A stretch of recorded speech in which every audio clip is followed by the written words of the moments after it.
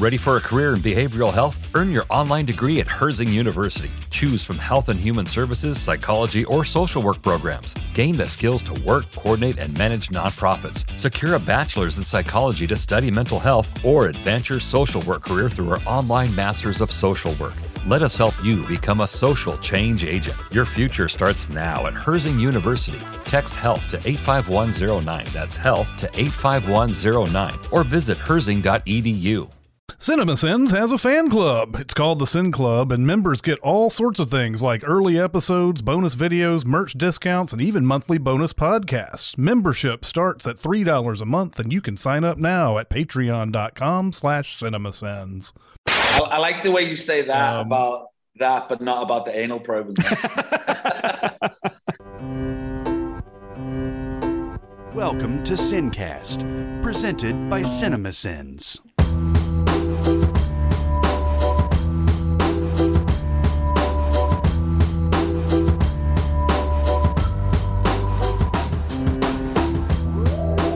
All right, everybody, welcome to the Sincast. This is Chris Atkinson from CinemaSins, joined by Jonathan Watkins. Hello, hello. And today we have a very special guest. It's writer-director Ryan Kruger, who has made a movie called Fried Barry, coming out on DVD and Blu-ray on October 5th. Ryan, welcome. Hey, guys. Thank you so much for having me. Yeah, absolutely. So this movie is obviously pretty crazy, right? So what was your inspiration for this movie? Yeah, it is a pretty crazy movie. I think I always refer to this movie as an experience. But my inspiration for the movie, I don't know, like I love a lot of 80s cinema. That, you know, there's many references and little Easter eggs, you know, throughout the movie. But yeah, I mean, for me as a first-time feature film director, I just really wanted to make something that would, you know, that stands out and to be remembered. And whether you love this movie or hate this movie, you'll remember this movie and you will talk about this movie. Yeah, absolutely. Man, you got to tell us about Gary Green, who is the star of this movie.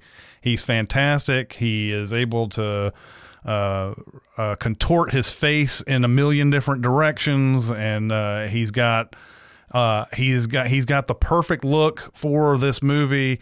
Tell us about him, because he's fascinating to me. Yeah, Gary Green. He is the man of the hour. I think originally in 2017 I shot the 3-minute experimental, also called Fried Barry, and I've worked with Gary over the years, but when I got this idea to do this movie and how I was going to make this movie and shoot this movie, I knew that Gary would be perfect for it. He has that very unique, very interesting look, and I love characters. And I think the one big thing for me was, which was quite interesting, was Gary's actually not an actor. That's not his background. So it was a very interesting way, how I was going to shoot this film. And the ironic thing is that, his character is, he's like this kid who sponges up, all this information that, all these characters that he meets along the way in his journey. But at the same time, working with Gary, because he's not that trained actor, I didn't want him to learn anything or preempt anything throughout the making process of the movie. So 30 to 40 minutes before filming, I would only tell him then, this is what we are doing today. So he didn't know what we were doing until we were actually doing it, because I needed that clean slate every day so he wouldn't attempt anything, and then it would probably take me longer to get rid of that stuff and get him to exactly where I wanted him. But going back to the ironic thing was his character mimicking all these characters that he meets at the same time. Directing Gary, I didn't let him do any improv, because the movie is Fried Barry and it relies on this guy to hold the film. And that was the biggest challenge for me. But I was on like the side of the camera where I'll be like, okay, Gary, copy me, do my face. Okay, now do this. Now give me this face. Now copy this face. And, I was doing that in a sense of, I shoot for the edit. So at the same time, I'm editing the movie in my head. And then I'm like, okay, I've got this shot of this character saying this, and now I need this reaction, this reaction, this reaction. And to hit those comedy beats, I need this and this and this. So that's how we played it, like, all the way through the movie. But nobody could have done this better than him. As I said, I cast him because of his look, and that's that's obviously like a major part of it. And it was all these little things that had to fit hand in hand. When I thought of the story, and I thought of using Gary, and I thought of the character, it's like I didn't want him to have dialogue, because he's not a trained actor. So I didn't want him to try and learn all this stuff or try and do this, and I knew I wouldn't be able to pull that off. So the great thing was, when I had this character, and when he does have lines, it's great, because he's just mimicking somebody else. And even if it comes across bad, it's okay. He's an alien, so it makes sense. It's a reminiscent of the first Terminator movie, right, where Arnold Schwarzenegger comes down and he copies all these different things, fuck you, asshole, and all that. It's pretty great. By the way, had you ever seen Brother from Another Planet? Have you ever seen that movie before? Somebody told me about it after they saw Fry Barry, and then I checked in it, and it did look. It did look kind of familiar. I think I saw it like a long time ago, like a long time ago. Yeah. I mean, these two movies only have just one similarity, and that's the human-like alien that wanders around town and notices things about the world and everything. And that's the sort of the interesting thing about your movie, is that as quote unquote weird as Barry might be, he blends into this world pretty well. Like, he fits in. It's not like he's any weirder than anybody else, right? No, exactly. And I think that's the thing with, again, coming back to the story and this character, that he lives in a certain area where there's all these rough characters and there's all these crazy people. So, and then when obviously the alien takes over his body, obviously he's in this area. He's going to bump into some people that he knows, and knows that he's a drug addict, and go to some of the places that he may go to, or some of the dodgy places that he hasn't been to. But at the same time, and this is the interesting thing about the film, is that the films are very much an experience, and it's there's, even though the story is very simple. About a heroin addict that gets abducted by aliens. The alien takes this human body on a joyride through Cape Town. It's almost like this road trip movie, but without the car, and Barry's the car. But at the same time, with all that happening at the same time, it is this experience for the audience to sit there and be, as Barry or with Barry, going on this journey. But that being said, there is a lot of depth within the movie where, it's the dark side of humanity. It's how crazy society is. And it's not the alien that's crazy. It's us. We are the crazy ones. And we do some fucked up things. We do crazy things. And when you really look at our lives and the stuff that we do, it's pathetic and stupid and funny.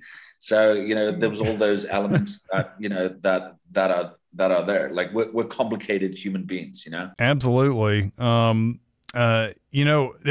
There's a bunch of fun sequences in this movie. My favorite has to be the alien abduction scene. And it's funny to me that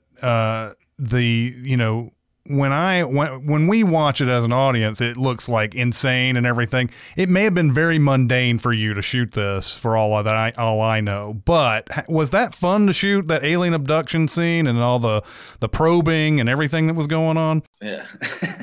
Yeah, it was actually one of my favorite scenes to shoot. I was really looking forward to that, because with that scene I could get really creative as with the film, but I can get really creative of how we do stuff, and I think that scene in particular can really show off my style of what I want to do, and also while I'm thinking of all that, it's also the sound design that I had in mind while I'm shooting this scene.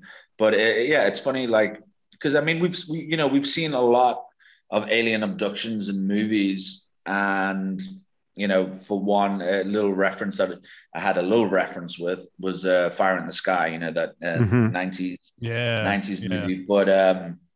But the funny thing is, in alien abduction movies, they always hint that there's like anal probing and stuff like that, and I'm like, well, we should show it. Like, like, why shouldn't we show it? And it for me, it's not a shock factor, or you might be shocked that you or surprised that you see it, but we all know that story, but we never see it. We never see it. Why don't we ever see it? So it's just like, it would be interesting to it's not like I'm doing a close up on the asshole where it goes in or anything like that. But it's it's a visual. I actually love that image, and it sounds funny saying that, but I actually love that image just because of the lighting and the textures of that shot. I mean, even when I framed up that shot, I was like laughing my head off. And I was looking at the monitor, and my DP said, "Dude, what are you laughing at?" And I'm like,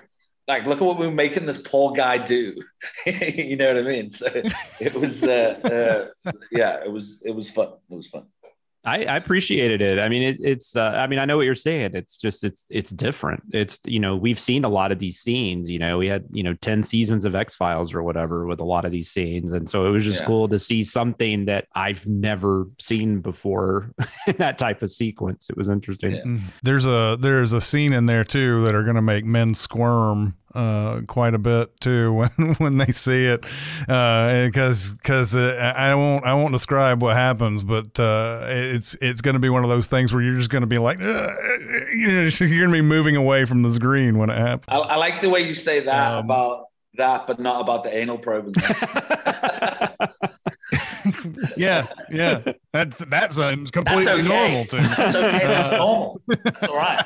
That's all right. It's, each to their own. It's all good. But I prefer this than that. Yeah.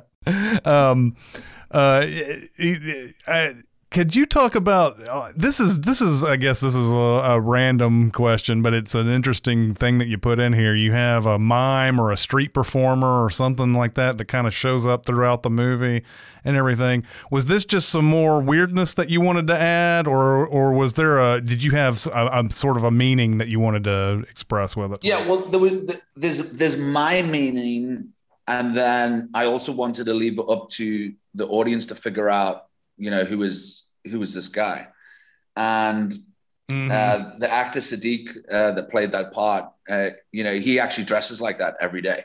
He actually dresses with the hat and the clothes that he always wears. And for me, Siddiq was that very much the in-betweener between the aliens and the humans. So every time he comes into it, it's like it's before he gets abducted, or it's when he needs to go back home. So I've always looked at him as the middleman between the aliens and the humans, and he's probably got some thing going on between both of them, and maybe he's an alien as well.